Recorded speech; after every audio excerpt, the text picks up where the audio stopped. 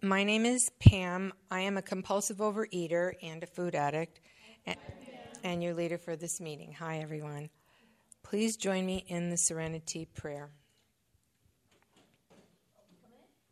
God, grant me the serenity to accept the things I cannot change, courage to change the things I can, and wisdom to know the difference.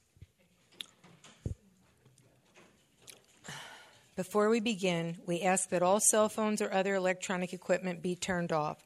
Even if you think it's off, please check again. The opinions expressed here today are those of individual OA members and do not represent Region 2 or Overeaters Anonymous as a whole. OA members are reminded when sharing to speak to your recovery in the program of Overeaters Anonymous only.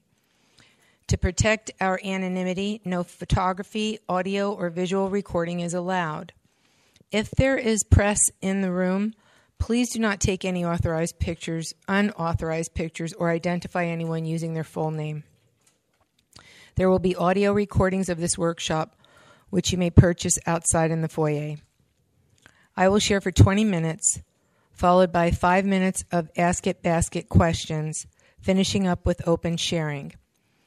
The topic for this session is selfish, self-centered, self-seeking, or surrendering. Let's begin with a reading from For Today, page 22. Oh, the timer is supposed to read this, but I'll go ahead and do it. Am I too caught up in external priorities, achievements, and acquisitions that I have nothing to do with my spiritual well-being? A good antidote is to take time each day to free my mind of such concerns, let my thoughts wander, perhaps into thankfulness for my new life, into awareness of myself as being created by God, in exploration of ways I can be useful to another person. Okay, my name is Pam, and I am a compulsive overeater. I also identify as a food addict, compulsive eater, and other compulsive food behaviors, and other things too. So I'll start off by qualifying. My highest recorded weight was 286. I've released nearly 150 pounds. 116 of them were in program, and I've been maintaining that for over 5 years now.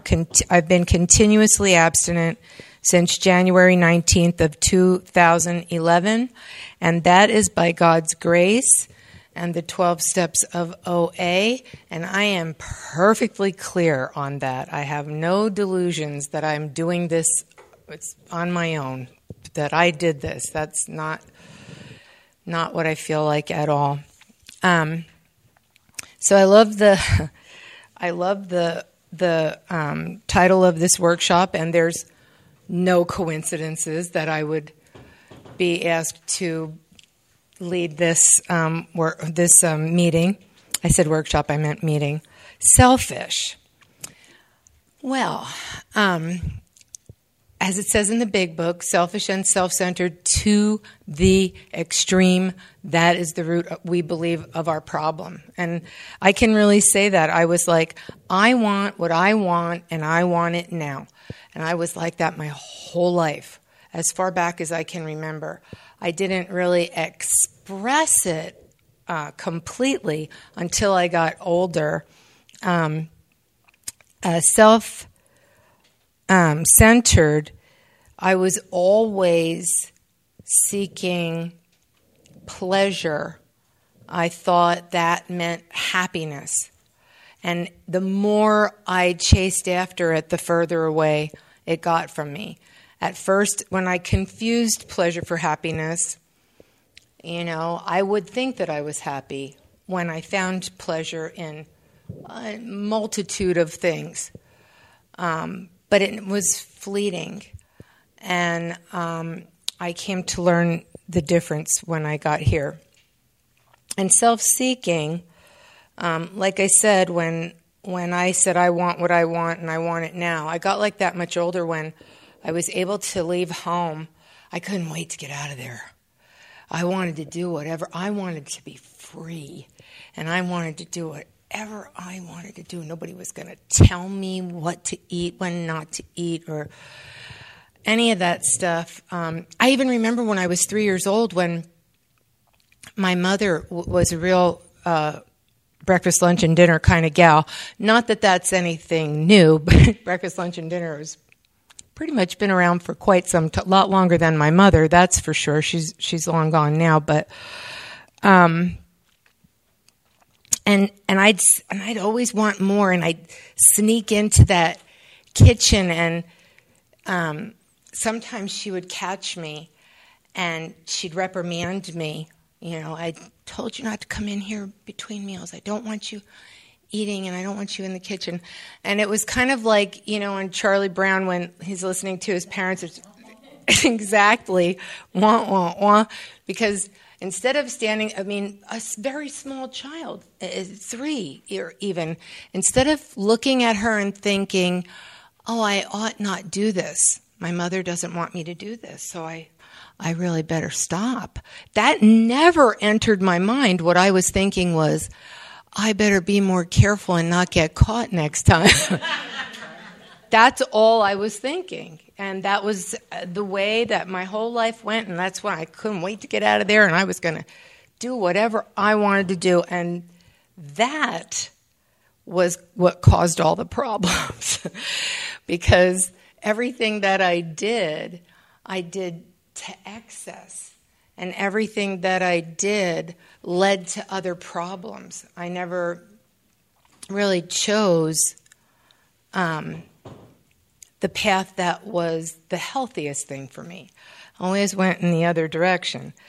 And I thought, you know, like it says in the big book, I suffered from terminal uniqueness. And I've heard people say in other fellowships that I was an egomaniac with an inferiority complex, because all the time I was doing those things, I always felt like everybody else, and you know you've heard this before, I've heard it a million times, but it's coming straight from my heart, that everyone else got the handbook on how to live life, and I was just, they all knew I was left out of it, like they all knew they had it and I didn't get it, you know, and I was just kind of, you know, like without a rudder. I was always without a rudder. Like I said, just looking for pleasure, something to make me feel good. That was what I wanted. So anyway, enough about what I was like.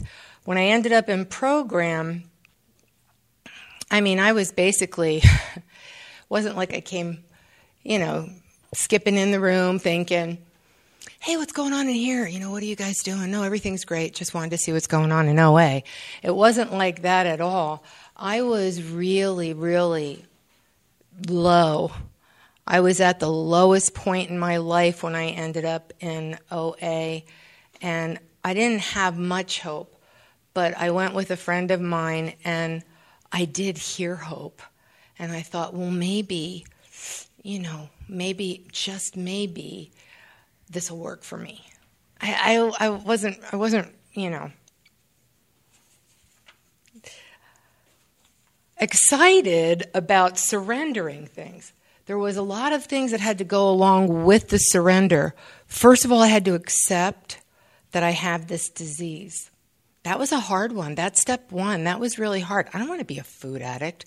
Yeah, I was almost 300 pounds, but I mean, I still didn't think I was. I thought I had a weight problem, and I was going to figure this thing out, you know, on my own. And I had tried every way, and I still had not figured it out on my own. And then I had to have a willingness to treat the disease. That's another thing. That was, I needed acceptance and willingness kind of equaled surrender to me. They are all interchangeable. I think surrender and willingness equals acceptance, and I think that acceptance and surrender equals willingness. They are all kind of interchangeable to me, but the spiritual principles are kind of like that. They all work in harmony. there was a lot of letting go that I had to do, that let go and let God. And I thought, what does that mean? And I had to really work the steps. Once I put the food down, got truly sober from, the things I was drugging myself with, the excess food and the substances that I was drugging myself with, and really worked the steps and developed a relationship with God and found out what I was letting go and what it was that I was letting go for or to.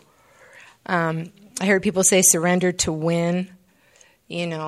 I had to surrender my will and my life, right? I had to turn those over to the care of God in my third step. And I learned that my will is my thoughts and my life is my actions. And I had to be really, really aware of what I was thinking and what I was doing in order to ask God for help with those things. I mean, I basically just was kind of like bulldozed my way through everything, running over stuff and knocking it out of the way, and I had to stop doing that. I had to be more careful about the way I was living my life, and surrender to the solution, this treatment. I heard a gal say at a meeting one time, what's wrong with surrender? You wave a little white flag, nobody can shoot you, and you get to go over to the side that's winning. And so I thought, that's a good idea. I think I need to do that. I mean, it made a lot of sense. I mean, it was a cute way of saying it, but it was like, this is where I am. It's surrender time. And I had to learn to take direction. I had to stop being offended by words like obedience and discipline. I used to think those words were very offensive for a variety of reasons, a multitude of reasons, actually. But I had to redefine my perspective on those words. Had to change.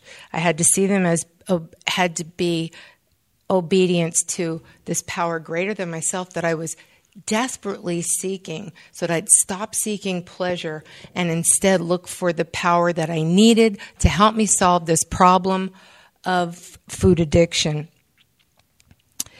And here I am now. I mean, I'm 60 years old, and like I said, I've been continuously abstinent for 5.5 years now, working my program as hard as I can all the time, because I really do believe this is the treatment for the disease. And I'm 60 years old, and I finally want what I have. That has never happened to me before in my life. It's the most incredible feeling, but I know that I have to keep working every day, surrendering these things. I mean, my own personal things that I had to come to terms with, and this is only my story. I cannot tell anyone else's story but mine. Sugar, flour, caffeine, sweeteners. I haven't had those things for 5.5 years. I was drugging myself with those things. I mean, we were talking about feelings in the last workshop, the last the last marathon meeting that I was at.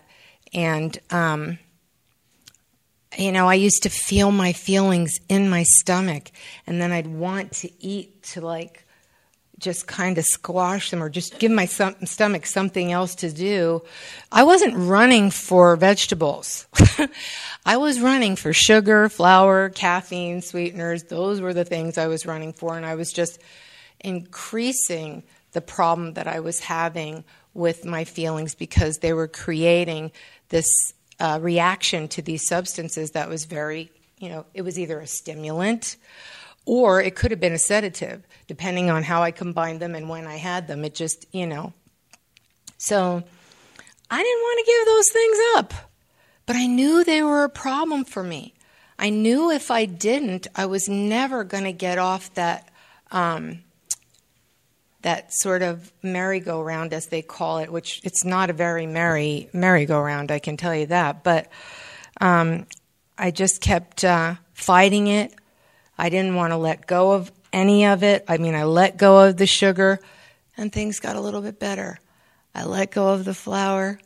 Things got even better. I let go of the caffeine and the sweeteners, and things got a lot better. And I fought it every step of the way. Surrender is like, that was another bad word for me. No, I'm not going to surrender. No, you won't see me surrender. But I had to. I had to do those things in order to come to terms with treating the addiction. That I really needed to do. And it's like I said earlier, how many times did I think something was going to be amazing and it wasn't? Whatever, anything. And how many times did I think something was going to be really awful and then it wasn't? You know, I always say I thank God for the good and the bad because I don't even know the difference. You know, I thought it was going to be awful to have to get rid of those things. And it's been the best thing that's ever happened to me. I'm free from the obsession and compulsion now. It's easy for me to surrender something that I don't like or don't want or I'm not attached to somehow. But the trick has really been surrendering something that I like or that I think I need or that I think I want. And instead, finding God's power in its place and turning to that. Instead of thinking that something that's going to make me feel better is what I really need. I really need that power greater than myself. That's what I'm going to need for step one. I'm powerless, right? And I just need to surrender to the process of recovery. We talk about the food a lot, talk about eating a lot, but I know now it's not about that. It's about for me, it's about treating addiction. For me, it's about sanity. Thank you. Step 2 says it right there. You know, came to believe that a power greater than ourselves could restore us to sanity. It's a kind of a sideways way of saying, hey, this is insane, do something, you know. So I accept my powerlessness, and through the steps, I'm turning to a power greater than myself. I'm turning to God instead of eating. So what started out as being a bad word, surrender, and what ended up being just a wonderful way to live because I've learned how to take that into other areas of my life. It started with the abstinence. It started with a plan of eating that stops me from drugging myself so that I can work my program of recovery, work my steps, and really have that relationship with God, which is all I ever really needed all along, and I just didn't know that. Well, it's taken years. Like I said, it's taken years. But there's nothing that I can eat that would give me the feeling that I get from turning to my higher power. That's the most important thing in the world to me now. That's what I want. If you would have asked me before program if I was selfish, self-centered, or self-seeking, I absolutely would have said no. It's like that movie that Bette Midler was in. I can't even think of it, where she was talking about herself, and somebody said, "Yeah, you're always, talking about yourself or whatever." She goes, "Oh, okay, I'll stop. So, tell me what you think of me." Tell me what you think of me. I would have said that. I would not have thought that I was selfish at all. I would not have thought that I was self-seeking or self-centered. I didn't even know. But I didn't know what I didn't know until I got here, and now I know it. So I'm very grateful to this program. I love being able to surrender, turn things over now. It's a wonderful feeling. You know, when I heard someone say in another fellowship, everything I ever let go of had bruises and claw marks all over it. And it's like that with me too, you know, and every single thing that I've had to let go of, it's been the same story. I didn't want to let it go, even if it was the best thing for me. And then I had to find out later that letting go of it and surrendering to the process is not a bad thing. You know, it is not a bad way to go. And I don't have to be afraid because I'm not alone.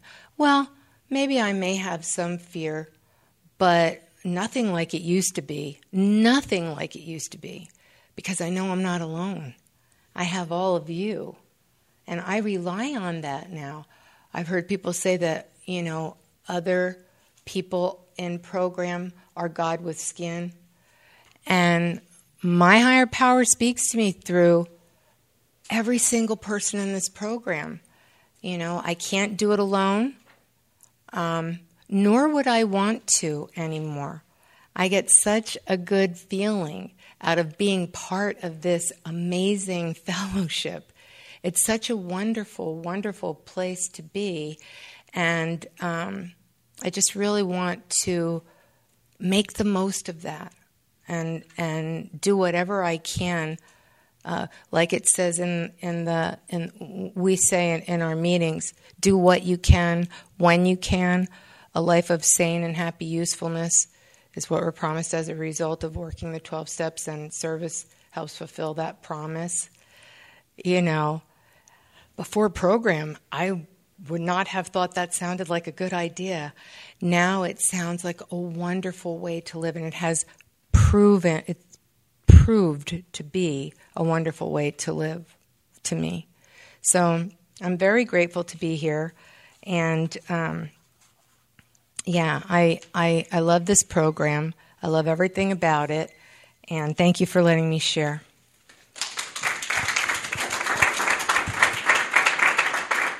I don't know where the Ask It basket is, if it has any. Does it have any questions in it? So there's a couple. Oh, okay, thank you, dear. Let's see what. Any comments on relapse? Oh, that's part of my story. I had that happen when I was still trying to manage caffeine, and I had lost a significant amount of weight trying to manage, fifth ingredient sugar and caffeine and tons of sweeteners. Like my sponsor that I have now says that's like poking the sugar monster with a stick, the sweeteners. And I was in relapse for about a year, and it just proved to me that thin is not well and abstinence is not recovery. What I had to do was experience a lot more pain. I had to experience a lot more pain. And then finally my sponsor said she didn't think she could help me anymore, which was the best thing anyone's ever done for me, really. She told me I needed to find another sponsor, which I didn't want to do again, but I had to surrender to another sponsor. And she cleaned up my food plan. And once I stopped drugging myself, I went through terrible caffeine withdrawal. Oh, it was horrible. And once I got all the drugs out of my system and started really working a program of recovery, all 9 tools, all 12 steps, I got into a group step study and really committed to working the tools every day, making I make a minimum of 3 outreach calls a day. I weigh my food 3 meals a day, nothing in between. Drink only nothing in between except water, God, and life. I've heard people say that. And no sugar, no flour, no caffeine, no sweeteners. I go to 3 committed meetings a week, committed, where I have service positions, and I'm expected to be there unless something happens. Now, the relapse thing happened before, and I have a sponsor. I am a sponsor. I call my sponsor every morning at 6:45. My sponsees call me every morning. We have 15-minute conversations. We talk about action plans and commit our food and those calls. And it wasn't because the last 5.5 years were so easy that I've been able to stay continuously abstinent. I went through breast cancer treatment. I seriously hurt my ankle, was in a fracture boot for 6 months. Just coming back from a fractured tibia, was in a wheelchair for 8 weeks. And I've had a lot of other losses, like my best friend just recently died, my 15-year-old dog, some dear friends, family. I can't say my life is completely different. It's not. Life is still the same. Things go wrong and people die, and none of that has changed. But what's changed is me and the way that I get to live my life now, because I learned from that relapse that I'm a sick person and I need recovery. I need these 9 tools every day. I need the 12 steps of recovery, because that's what gets me to God, that power greater than myself that helps me solve this problem, that gives me the power that I need on a daily basis. How do you make time for phone calls daily, outreach calls? Well, I've gotten very systematic about it, because there's some people that I know on the East Coast that I can call in the mornings before I leave for work, in between my sponsee calls and when I have to leave for work. And then there are other ones that are local that I can call in the afternoon. And then the ones in between, Central Time, Mountain Time, all the times. I've just gotten really, it's gotten a flow to it. How do you balance calls with time with your partner?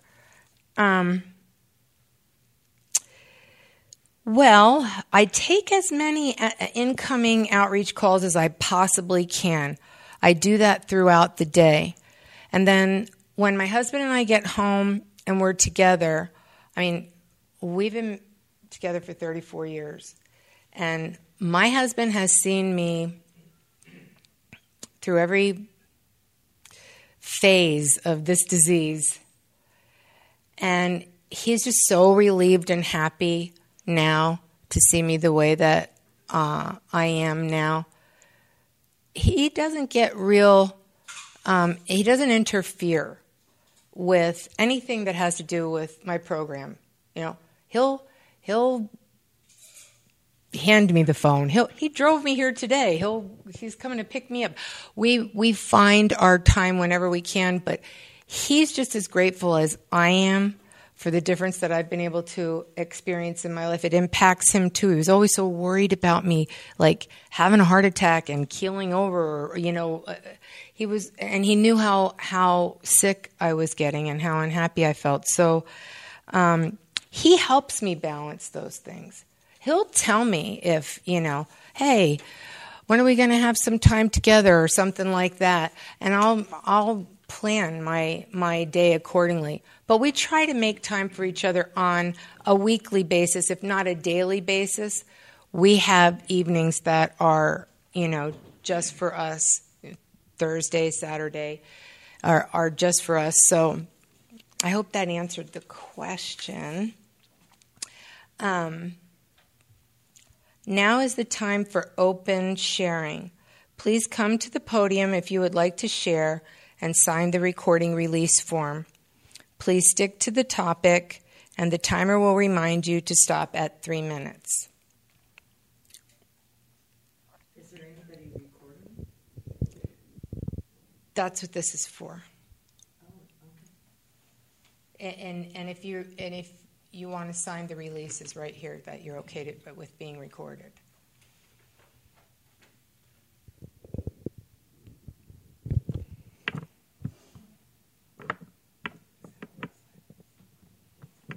Because I'll keep talking. Yeah, I guess I could put this away now.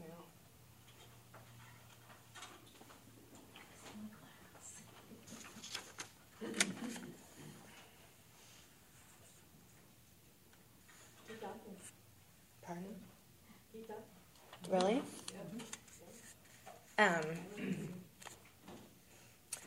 Okay, well, I guess I can tell you about when I went through breast cancer treatment. My sponsor held my hand every step of the way. You know, I made sure I wasn't going to stumble or take any wrong turns there. I brought my food to the hospital. I think I mentioned this earlier as well. Not a bad idea, I might add, because my husband will eat anything, and he wouldn't even eat the hospital food. So I was very grateful to have, my food with me. And there were times when I had to work with my sponsor when I came out of the recovery, the surgery. The anesthesia had me feeling very nauseated, and she helped me. I kept in touch with her. She helped me get through that. There were many times I wasn't as active as I usually am. I am now at 60 years old, I'm a Pilates instructor. Went from being a morbidly obese accountant in a cubicle to being a Pilates instructor, which is like, I don't know. There's so many miracles in this program.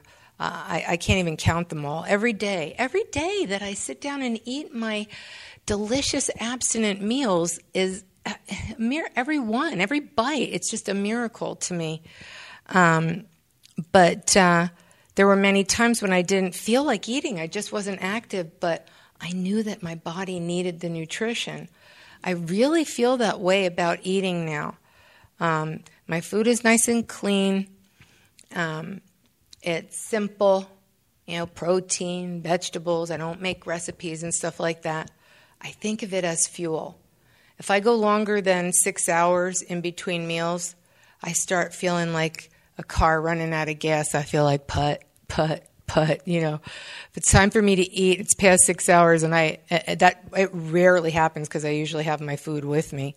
But if for some reason it does happen, I'll walk in the house and my husband will want to start talking to me about something, and I'll say, "Can't talk, must eat," and he'll be like, "Oh, okay, go ahead and eat." And my family, even my family now, they see the change in me, and they appreciate it so much. They guard my abstinence. We went out to dinner for our 30th anniversary. Went and stayed by the beach, and my husband, we checked into the room. My husband went for a walk, and he came back, and he said, "Okay, I went and I spoke with the chef, and we're going to be able to get everything that you need." And I was like, I didn't ask him to do that. But they know, they see the difference. And it's not the difference on the outside. It makes me, I could cry just thinking about it, because it's the difference on the inside. The difference on the inside is so much greater than the difference on the outside. It's unbelievable. I actually have pictures from before I can pass around. I brought them with me for the other meeting. The difference on the outside is remarkable, but the difference on the inside is so much greater. I mean, I'm grieving now. I'm grieving really hard. My best friend for 16 years. And it's tough. It's really tough. His mother called me and told me it was March 5th, and I got off the phone and I said to my husband, would you drive me up to San Francisco, because it was 5:30, and I knew that it was almost time for my dinner. And he said, of course I will. And I went, first thing I did was go in the kitchen and prepare my dinner and bring it with me so that I could sit there and eat in the car while my husband drove me there. And that's what I do. It's automatic. I don't just hop in the car and take off and then end up in the middle of San Francisco with no dinner and wondering, how did I get here and what am I going to do? I take that extra 5 minutes. I always make sure I have the food that I need is already prepared ahead of time, and I just pack it up and take it with me, make it happen. I've found that, like I said, I want my relationship with God more than I want anything else in this world now, more than anything. And I can't have that relationship if I'm overeating compulsively and addictively. It doesn't work. I mean, when I'm left to my own, I'm not bragging here. I'm just saying that I've experienced this tens of thousands of times. When I'm left to my own devices, I'm eating everything I can get my hands on, drinking everything I can get my hands on, smoking everything I can get my hands on. Who knows what else I'm doing, all kinds of compulsive and addictive behaviors. But when I'm in program, when I'm working my tools and I'm using my tools and taking the steps, I don't want to do those things. I don't want to. That's the biggest miracle of all. You could tell me, here's any, the greatest 5-star gourmet meal in the whole world, and I wouldn't take it. I don't want it. I just don't. I would rather have my delicious abstinent meal. I mean, my food is delicious, but I'm not eating it for pleasure, and I'm not eating it for enjoyment and entertainment or distraction or anything like that. I'm eating it for fuel. I'm eating it for nutrition. I try to make the most nutritious choices that I possibly can. That's what my body needs. That's what I'm doing. I get the 3 meals a day to do that, and it's good. It's delicious stuff, man. We've got great fruits and vegetables. We're in California. I mean, we've got amazing stuff to eat here. We're blessed to live here and to be able to eat this way. But I love eating healthy. I love being the same size year in, year out. I take out those white jeans for summer, put them on, they still fit. It's been like 6 summers I'm still wearing the same white jeans, but they fit. And I do love those things, but those are side benefits. They're not my motivation. They would not be enough motivation on their own. My motivation is I believe I have a disease, just like when I was diagnosed with breast cancer, and there was a very specific course of treatment that they said, here's what we'll do, and I did it. There was never one day when I thought, I think I'm going to call that cancer treatment center and tell them I don't feel like coming there today. Let's pretend I don't have cancer. Let's pretend you didn't, give me that diagnosis. I wouldn't do that. And I won't do that with this disease either. I know I'm a food addict. I know I'm a compulsive eater, a compulsive overeater. And I accept it. I don't want to have the disease. I didn't want the cancer either, but it happened. So I can't just hide my head in the sand and pretend like I don't have it. Especially when there's such a wonderful treatment. I get to have 3 healthy, delicious meals a day. I get to have fellowship of all my brothers and sisters in program. I get to go to amazing meetings where I get to hear experience, strength, and hope. All these inspiring stories of people who've overcome so many things in recovery. It's beautiful. You know, I get to have a fellowship all around the world thanks to technology now, with phone meetings and outreach calls. And most of all, I get to have God. I get to have a power greater than myself.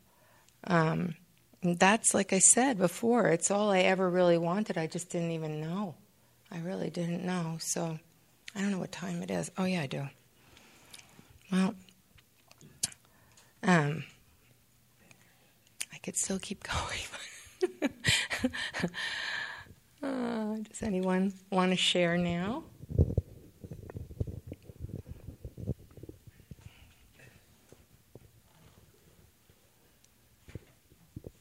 Everyone's shy.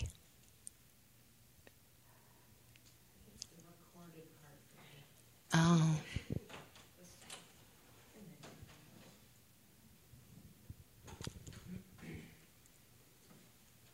Yay.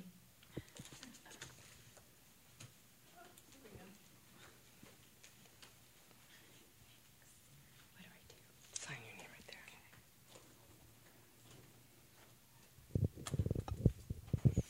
Well, thank you. I'm Gina, a compulsive overeater and food addict. I wouldn't have wanted to come up here and share except for that about a year and a half ago, I thought, oh my God, I got a problem here and I have to do something about it. Can you hear me? I'm not used to holding a microphone. And oh, can everyone hear me? Oh.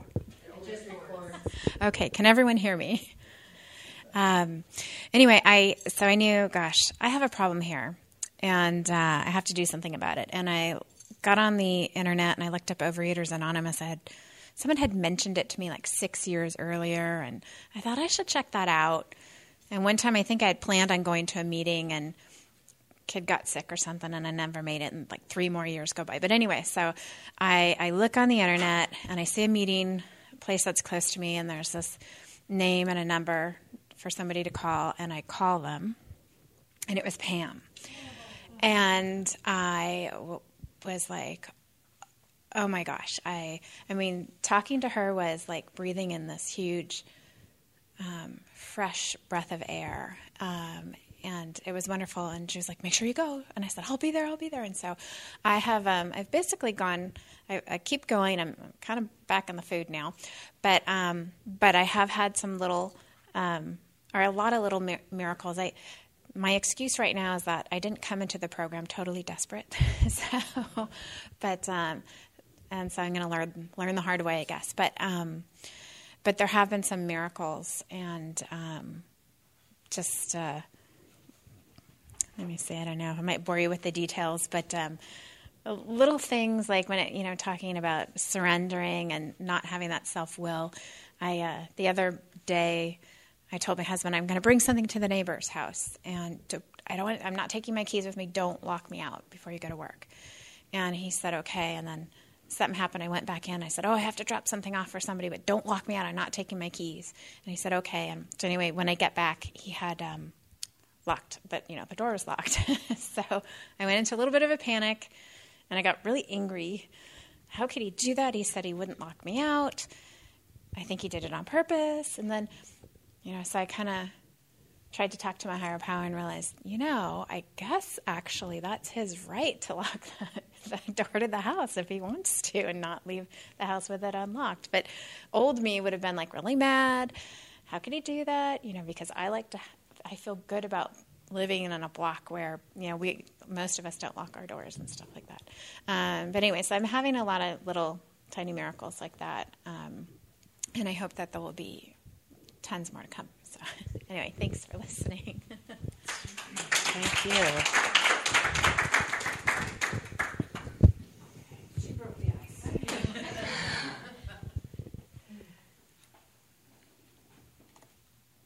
Oh, I sign first. Hi, my name is Mary H., and I'm a compulsive overeater. And I love this, I don't love the topic, but it is so important, the whole selfishness and self-seeking and self-centeredness and self-absorption. And when I started learning through the Big Book about what that really meant was the turning point for me, because I knew I was self-absorbed, but I didn't know how to get unself-absorbed. And then I didn't really think I was selfish because I really wasn't harming anybody. I didn't feel like I was out there doing harm.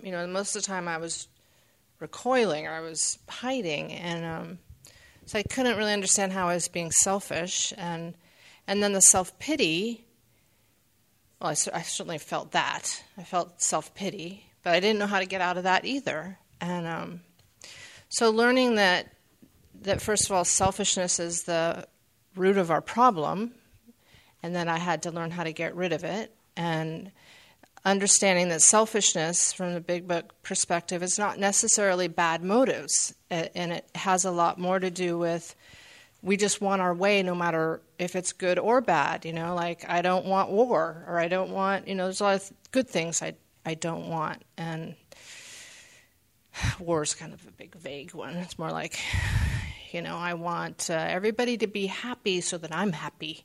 And so I had to see it differently, that it was things, I wasn't getting what I wanted, no matter what it was. And that was causing a resentment and anxiety for me. And then the self-seeking is that I'm looking for my worth in you. I'm seeking myself in other people, which, okay, that's people-pleasing. I kind of got that. But how do I change that? How do I have enough self-esteem to not need your approval? And all this, well, I'm going to go through self-pity too, is I've been kind of battling my weight for years and successfully white-knuckling diet and exercise and kept a pretty normal body weight. And then when my third child was born with severe disabilities, I was broken. I was just broken. And I was crushed. And I didn't have any more reserve left. Everything had to go to her. I couldn't do the diets anymore. All that energy it takes to battle this disease on our own without a higher power. And then the weight just came on, and pounds a month, and people were encouraging me. Well, a good glass of wine. Here's some chocolates. It was all nothing but a good meal won't take care of, right? And I was buying all that. Oh, I'm kind of going on. Am I being timed?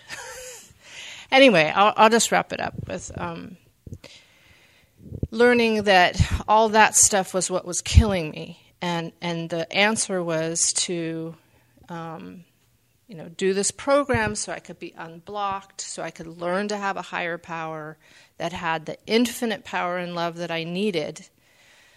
I don't know how to quite wrap this up, but certainly what you're talking about, the spiritual aspect, I had to accept that was going to guide me out of all this stuff. And one of my mantras is every day is out of self, out, out of self. I just have to get out of myself, and because it's kind of a dangerous place sometimes. Okay, that was all recorded. That was very good. Thank you. It's true. I know. It's like they say. They say service is slimming, but what's slimming is not eating compulsively and addictively. Service helps me get out of myself. It's beautiful. Thank you. Okay, thank you all for sharing and participating. It is now time to close this session. Please stand and join hands as we close with OA's promise. I put my hand in yours. And at World Service, we all look at each other and happily say this to each other and smile. I didn't know that part. Yes. It's the OA pledge. Go into myself. I put my hand in yours, and together we can do what we could never do alone. No longer is there a sense of hopelessness. No longer must we each depend upon our own unsteady willpower. We are all together now, reaching out our hands for a power and strength greater than ours. And as we join hands, we find love and understanding beyond our wildest dreams. Keep coming back. It works. It's working.